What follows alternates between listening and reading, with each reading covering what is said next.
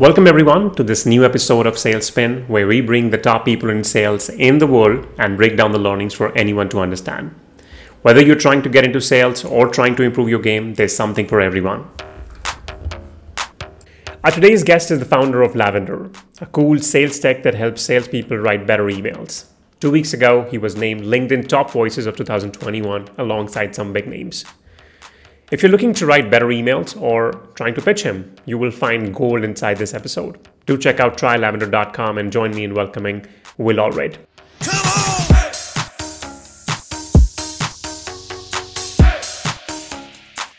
Welcome, Will, to the show. It's great to be here. How are you doing? I'm good. Things have been going well, and I'm excited to be chatting with you here today.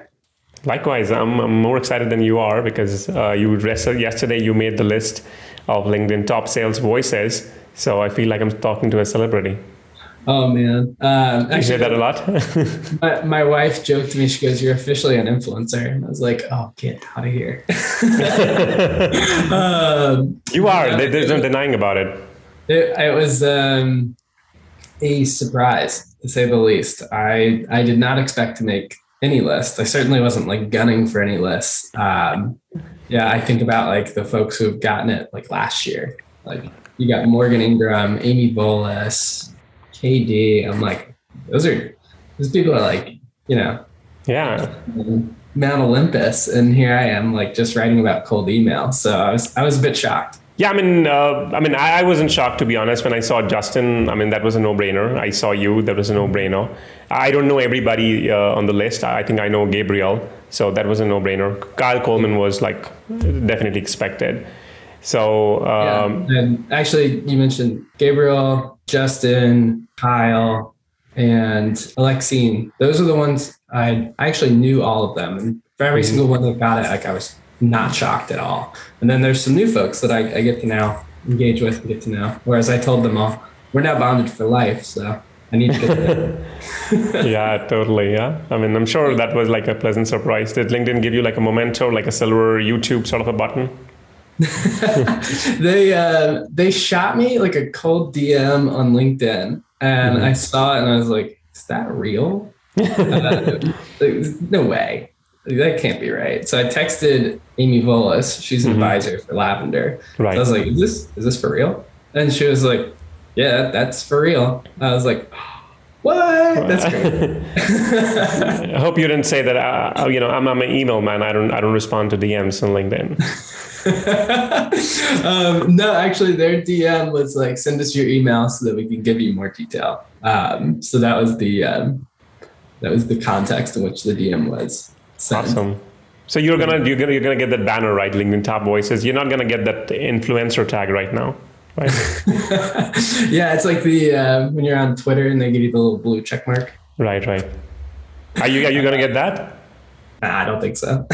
That might be the next stop. You never know. Yeah, next stop. I gotta up my Twitter game. Yeah. Now it'll be easier, right? You can leverage the influence there. Hey, I just made it to the list. Follow me for insights, and boom. Yep. Alrighty. So, Will, would you please introduce to the audience, what do you do, what your company does? Because I'm really excited to hear more about it. Yeah. So I'm one of the co-founders at a company called Lavender. I think it's literally in my Zoom background, right? And what Lavender does, we help sellers write better emails faster. And so we approach that in three main ways: with information on who you're reaching out to, feedback on what you're saying and how you're saying it, and productivity tools baked into that so that you can get those things out faster. We see millions of emails per month. And so, making a list like LinkedIn's top, et cetera, like I'm actually standing on the shoulders of our engineering team, because really what I do is I share a lot of what works, what doesn't work, and it's supported by the millions of emails that we get to see coming in and out of our platform every month. That is interesting. So I do have a question, and I was thinking about this the other day. So social media kind of promotes cold calling over emails, and we understand that there are merits to calling as well, right? But you have constantly promoted emails for obvious reasons, and not because you have a company built around the emails, but you generally promote email writing. Can you talk a little bit more about that? Yeah, it's an interesting topic. A few people actually asked me about this. So I don't answer cold calls. I actually recently started, and the reason was it's like, okay, everybody's talking about it, then I should try to like get to understand it, do some research here, try to see if there's any corollaries between cold email. But yeah, as far as I'm concerned, I think the connection rates, if it doesn't make sense as far as like expenditure of time to value, I don't necessarily think you're going to like open up the conversation in a way that's better. I mean, every business is different, of course, but I look at what we do and, yes, we'll integrate cold calling into how we sell eventually, but we book meetings that, I put 100 prospects into an outbound campaign. We book a meeting over 12% of the time. Makes sense. I mean, at the end of the day, it's about the results, right? And if you can get the same meetings from email, I don't see a reason to simply make cold calls just for the heck of it, right? Right. And I think a lot of that comes back to how people have been emailing. I think the way that we email is very much so like, you just send out information about what you do and you field a 1% to 2% response rate. And it's just like something you have running to generate awareness for maybe when you call. And I think that's a very dated approach. We saw really the inbox landscape has evolved massively just in the past like year and a half, where since the start of this pandemic, we've seen email traffic go up some like 100 and I can't remember the exact numbers, like 130, 150%. Yet reply rates have gone down dramatically. And so what that means is, people like you, people in the decision-making, seat, they've been overwhelmed with how much information they have to sort through. Their inbox is not, the same as a salesperson's inbox. Their inbox is truly an inbox, whereas a salesperson's inbox is really more of an outbox. You think about what they're looking for. They're looking for names that they recognize, threads that they recognize. They're trying to get to their to-do list items. And all of these inbound messages are really just interruptions that they have to triage through. And so if you follow me, I talk a lot about inbox triage, which is the process in which your email is being received. The key thing for folks to understand is your email is actually not being read for comprehension. It's being read for categorization. The average amount of time that somebody's reading your email, about 11 seconds. And so, most emails are not written for an 11-second reading time. They're written for, a minute to 2 minutes. At the start of the pandemic, that actually worked fine. You could write a 250-word email, and your chance of response really wouldn't drop off compared to if you wrote a 50-word email. That's changed, and we've actually seen it in the data where, like, basically month over month, that like length of email gets shorter and shorter, the ones that get positive replies. And so now like the upper limits is like 100 to 110 words, where if you're starting to go past 30-second reading time, we see reply rates drop off. And it's just like over and over again, we continue to see shorter winning. And it's because there's so much traffic going out. There's so many people trying to sort through their inbox. And if you make it easy on them, they tend to reward you. Totally. I was just yesterday, I was on a podcast with somebody, we were talking about coaching, how the attention span is not more than 8 seconds. We were comparing the human mind to dolphins, right? The whole analogy. Yeah. And you're talking about 30 seconds, that's even more. I mean, if you think about it, and if you're talking about like emails which are like 1 minute worth read, you're not going to get it. And well, in that 11 seconds, there's actually a breakdown of time. So the first 3 seconds, they don't really read anything. They look at the formatting and they look for key indicators of what this thing is.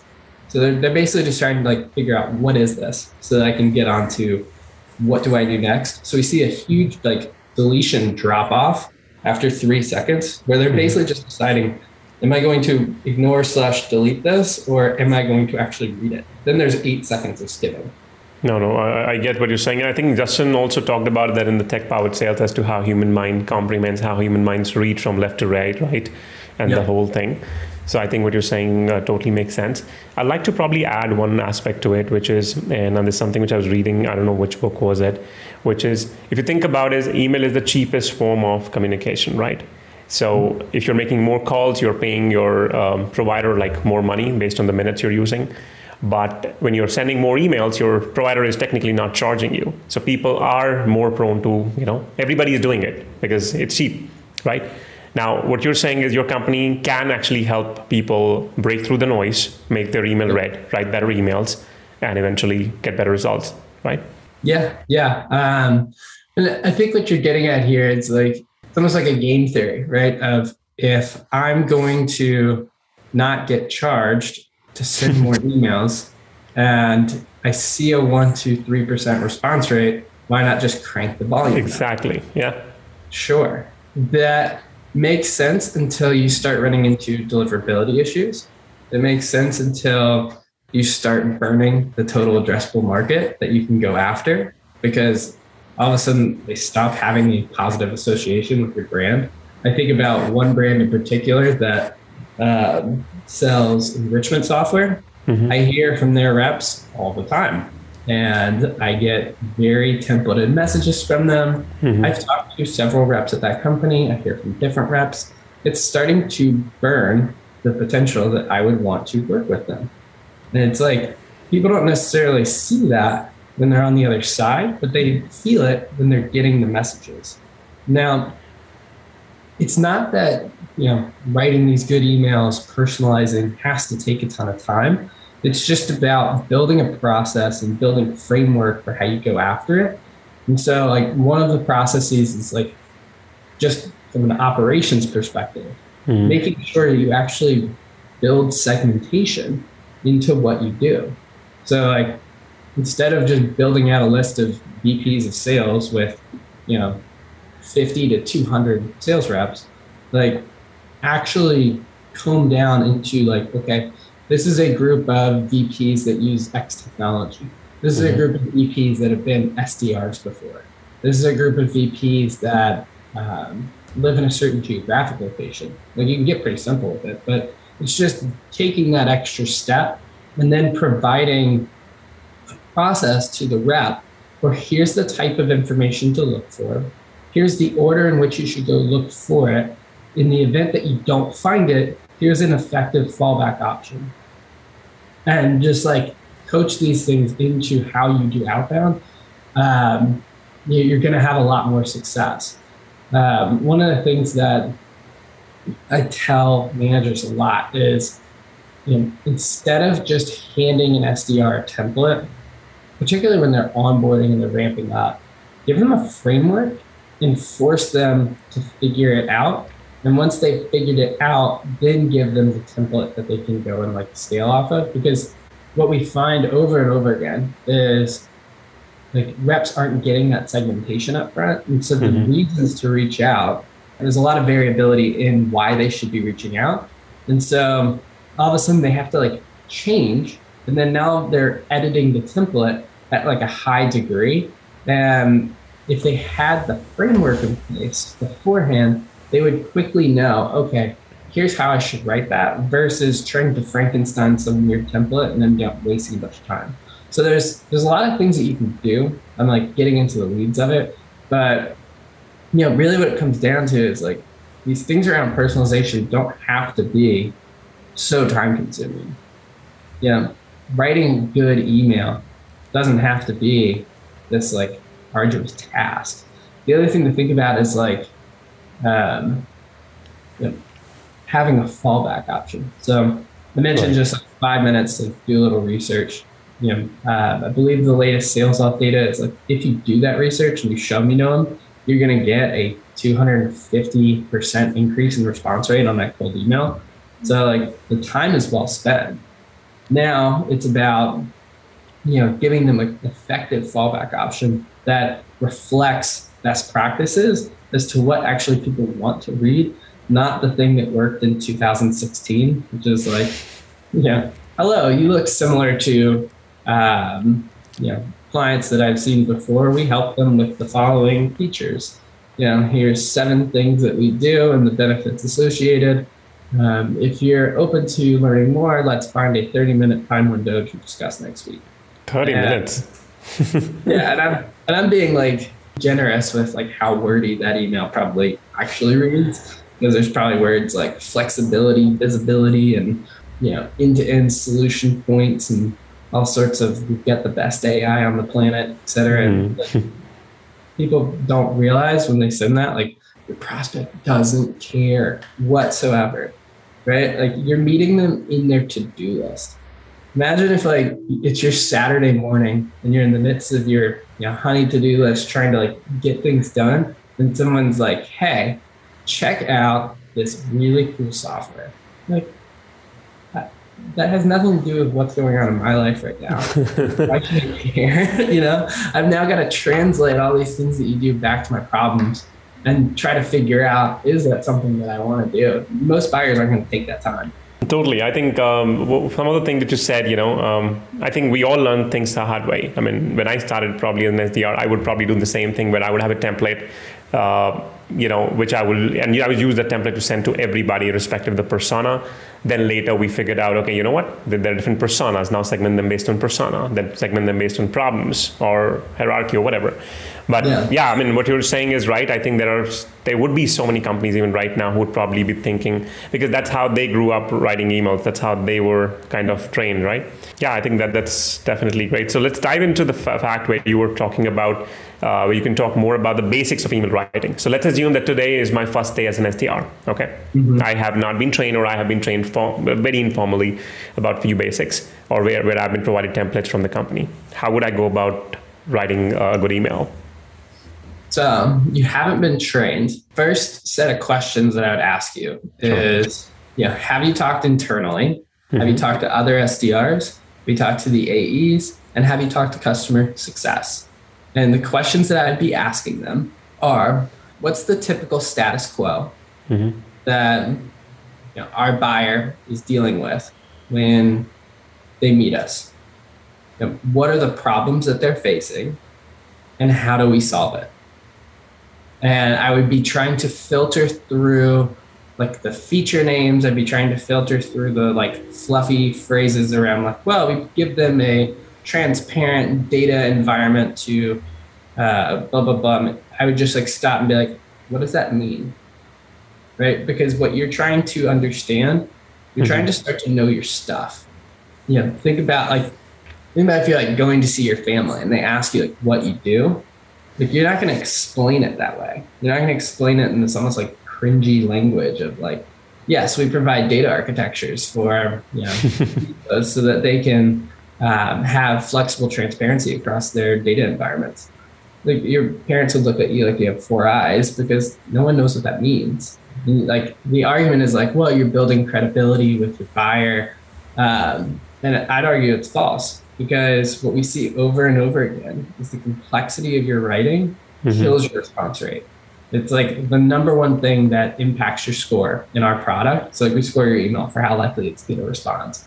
These big words, long phrases, like, they just crush reply rates. And so figuring out how to speak about it like a normal person is such a crucial thing when you're getting into the job, so that you can actually have a conversation with someone like a human being, because you're going to want to default.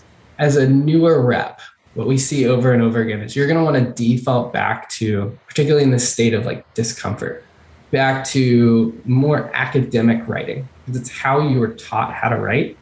And so you'll want to default back to these things like, I hope this finds you well, like lean into this like more formal language, because you're reaching out to a executive or a decision maker, and you're like, I'm just an SDR, right? Like, I should be, trying to, speak to the good graces, or, try to like get their attention by building credibility with these big words. And like, it's very counterintuitive. But you need to talk to them like they're a peer.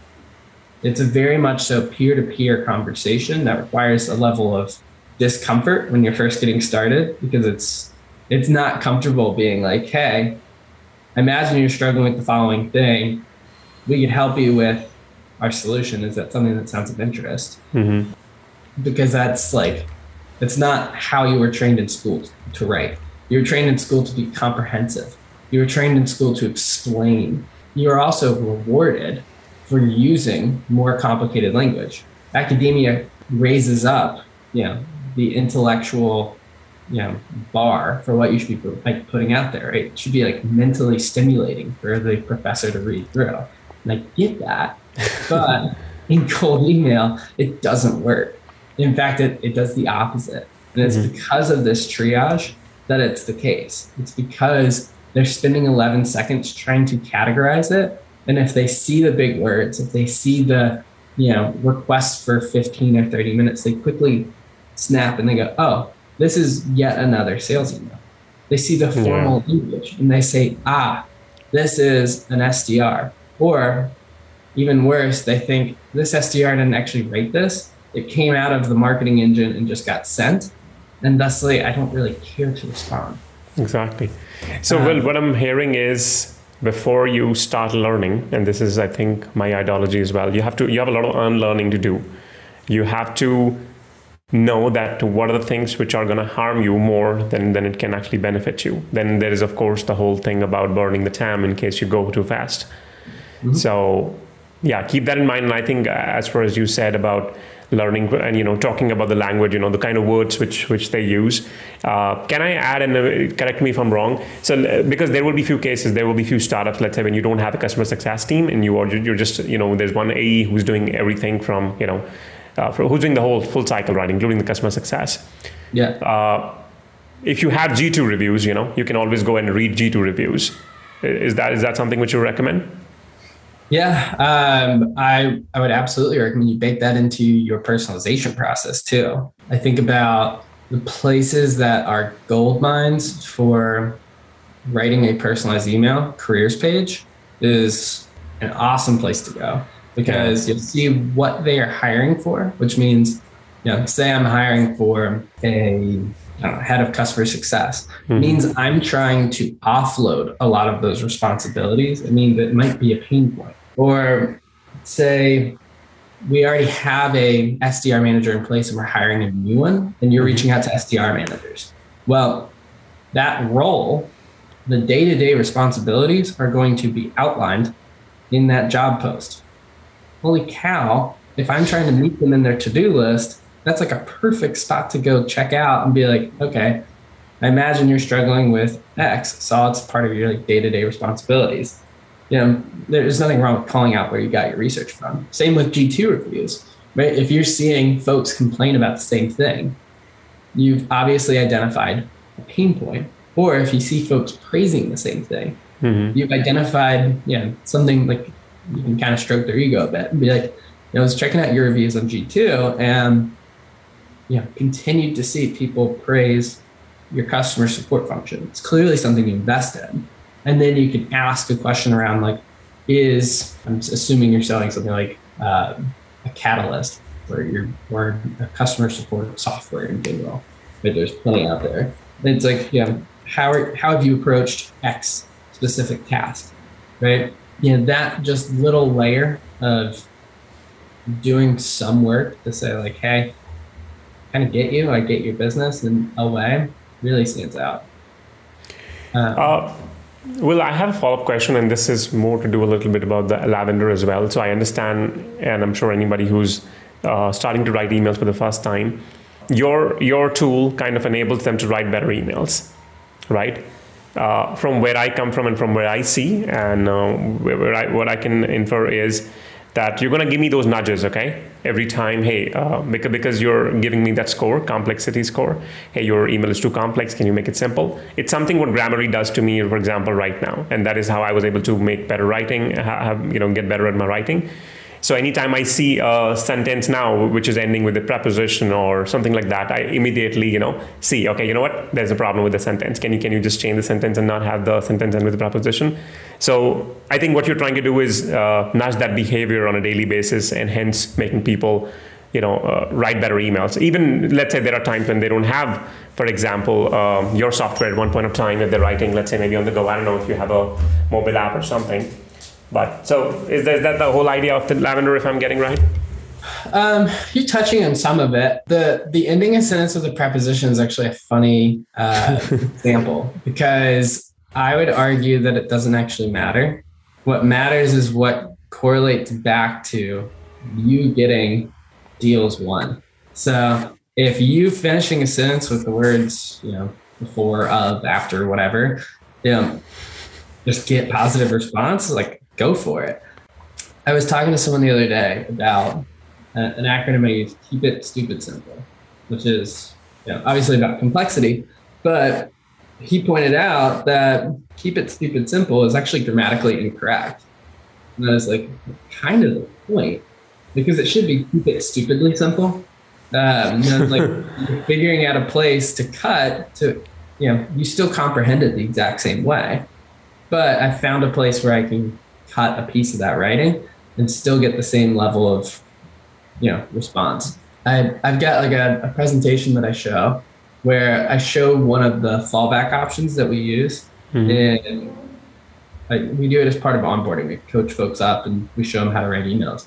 I've got this email, it's a part of it, it's a fallback option. And there's a blatant grammatical error in the first sentence. There's like very much so. And I have onboarded, hundreds at this point. Thousands have probably seen the deck. Literally, I think one, maybe two people have called out that grammar error. Everyone else is just like, a pretty good email. Yeah, because sorry, go ahead. As I said, the email gets a 10% response rate. I think it gets at something broader that we're trying to do, which is we're trying to take these linguistic trends, these trends in how you write, and just tie them back to what's driving success for your business. Exactly. So, as you use our product, it actually learns how you write, but it also learns how your customers like to be written too. And so your scoring starts to adjust and it starts to fluctuate. Say you're using a tool like a SalesLoft or an Outreach, we can actually plug it on the backside and like supercharge that out of the get-go. It takes about 100 emails for us to start to get a sense for your writing style. But, we're finding over and over that we can double response rate pretty much on the average.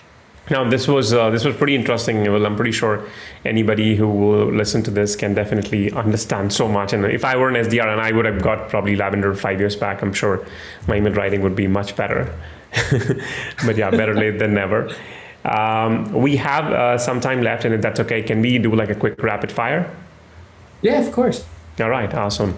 All right, you have 5 seconds to answer. You have an option to pass the question in case you don't like it. Okay. All right, got it? All right. One person who you think deserves to be on LinkedIn Top Voices, but you think it wasn't, just one person. I've got two. So I was going to do Christina Fenseth, who's my sales hacker bud, also an advisor at Lavender, and then Jed Marl over at PandaDoc. I agree. All right. Your favorite company other than Lavender? Pass. I had to think about that. Come back to me. No one has answered that till today, so I know what you're saying. All right. Your least favorite cake flavor? Ooh, like vanilla pound cake, super like bland and boring. All right. Best compliment you've ever gotten? Best compliment I've ever gotten is probably around just the fact that I've been helpful. Awesome. Yeah, that's super cool. Your favorite TV show? Favorite TV show? Like all time or right now? Oh, let's go for right now. Right now, The Expanse. All right. Your least favorite TV show? Wow, there's plenty of trash out there. I'm helping a lot of SDRs who are going to reach out to you, to personalize. Yeah, right. Let's see. Least favorite TV show. Probably something like Tiger King. Okay. One of the biggest problem you have right now as a CEO? Biggest problem I have right now as a CEO is there's a lot going on with our product. Helping people write better emails is a big task. And so getting people to experience the entirety of what the product does has been our biggest challenge. Right. You mean the customer success or the onboarding part? You mean that part? We haven't quite figured out which, to be frank, but we're working on some things right now around onboarding that we hope will do some course correction. And then if those don't do the course correction, we've got plans around UI UX that we think will. Sounds good. All right. Awesome. I think that was the end of it. You did great. And you're going to get a hamper. Thank you. Appreciate it. Appreciate you having me on, man. You've been listening to the Sales Spin podcast, the only sales podcast from India that focuses on helping people get into sales and help the ones who are already in sales reach to the next level.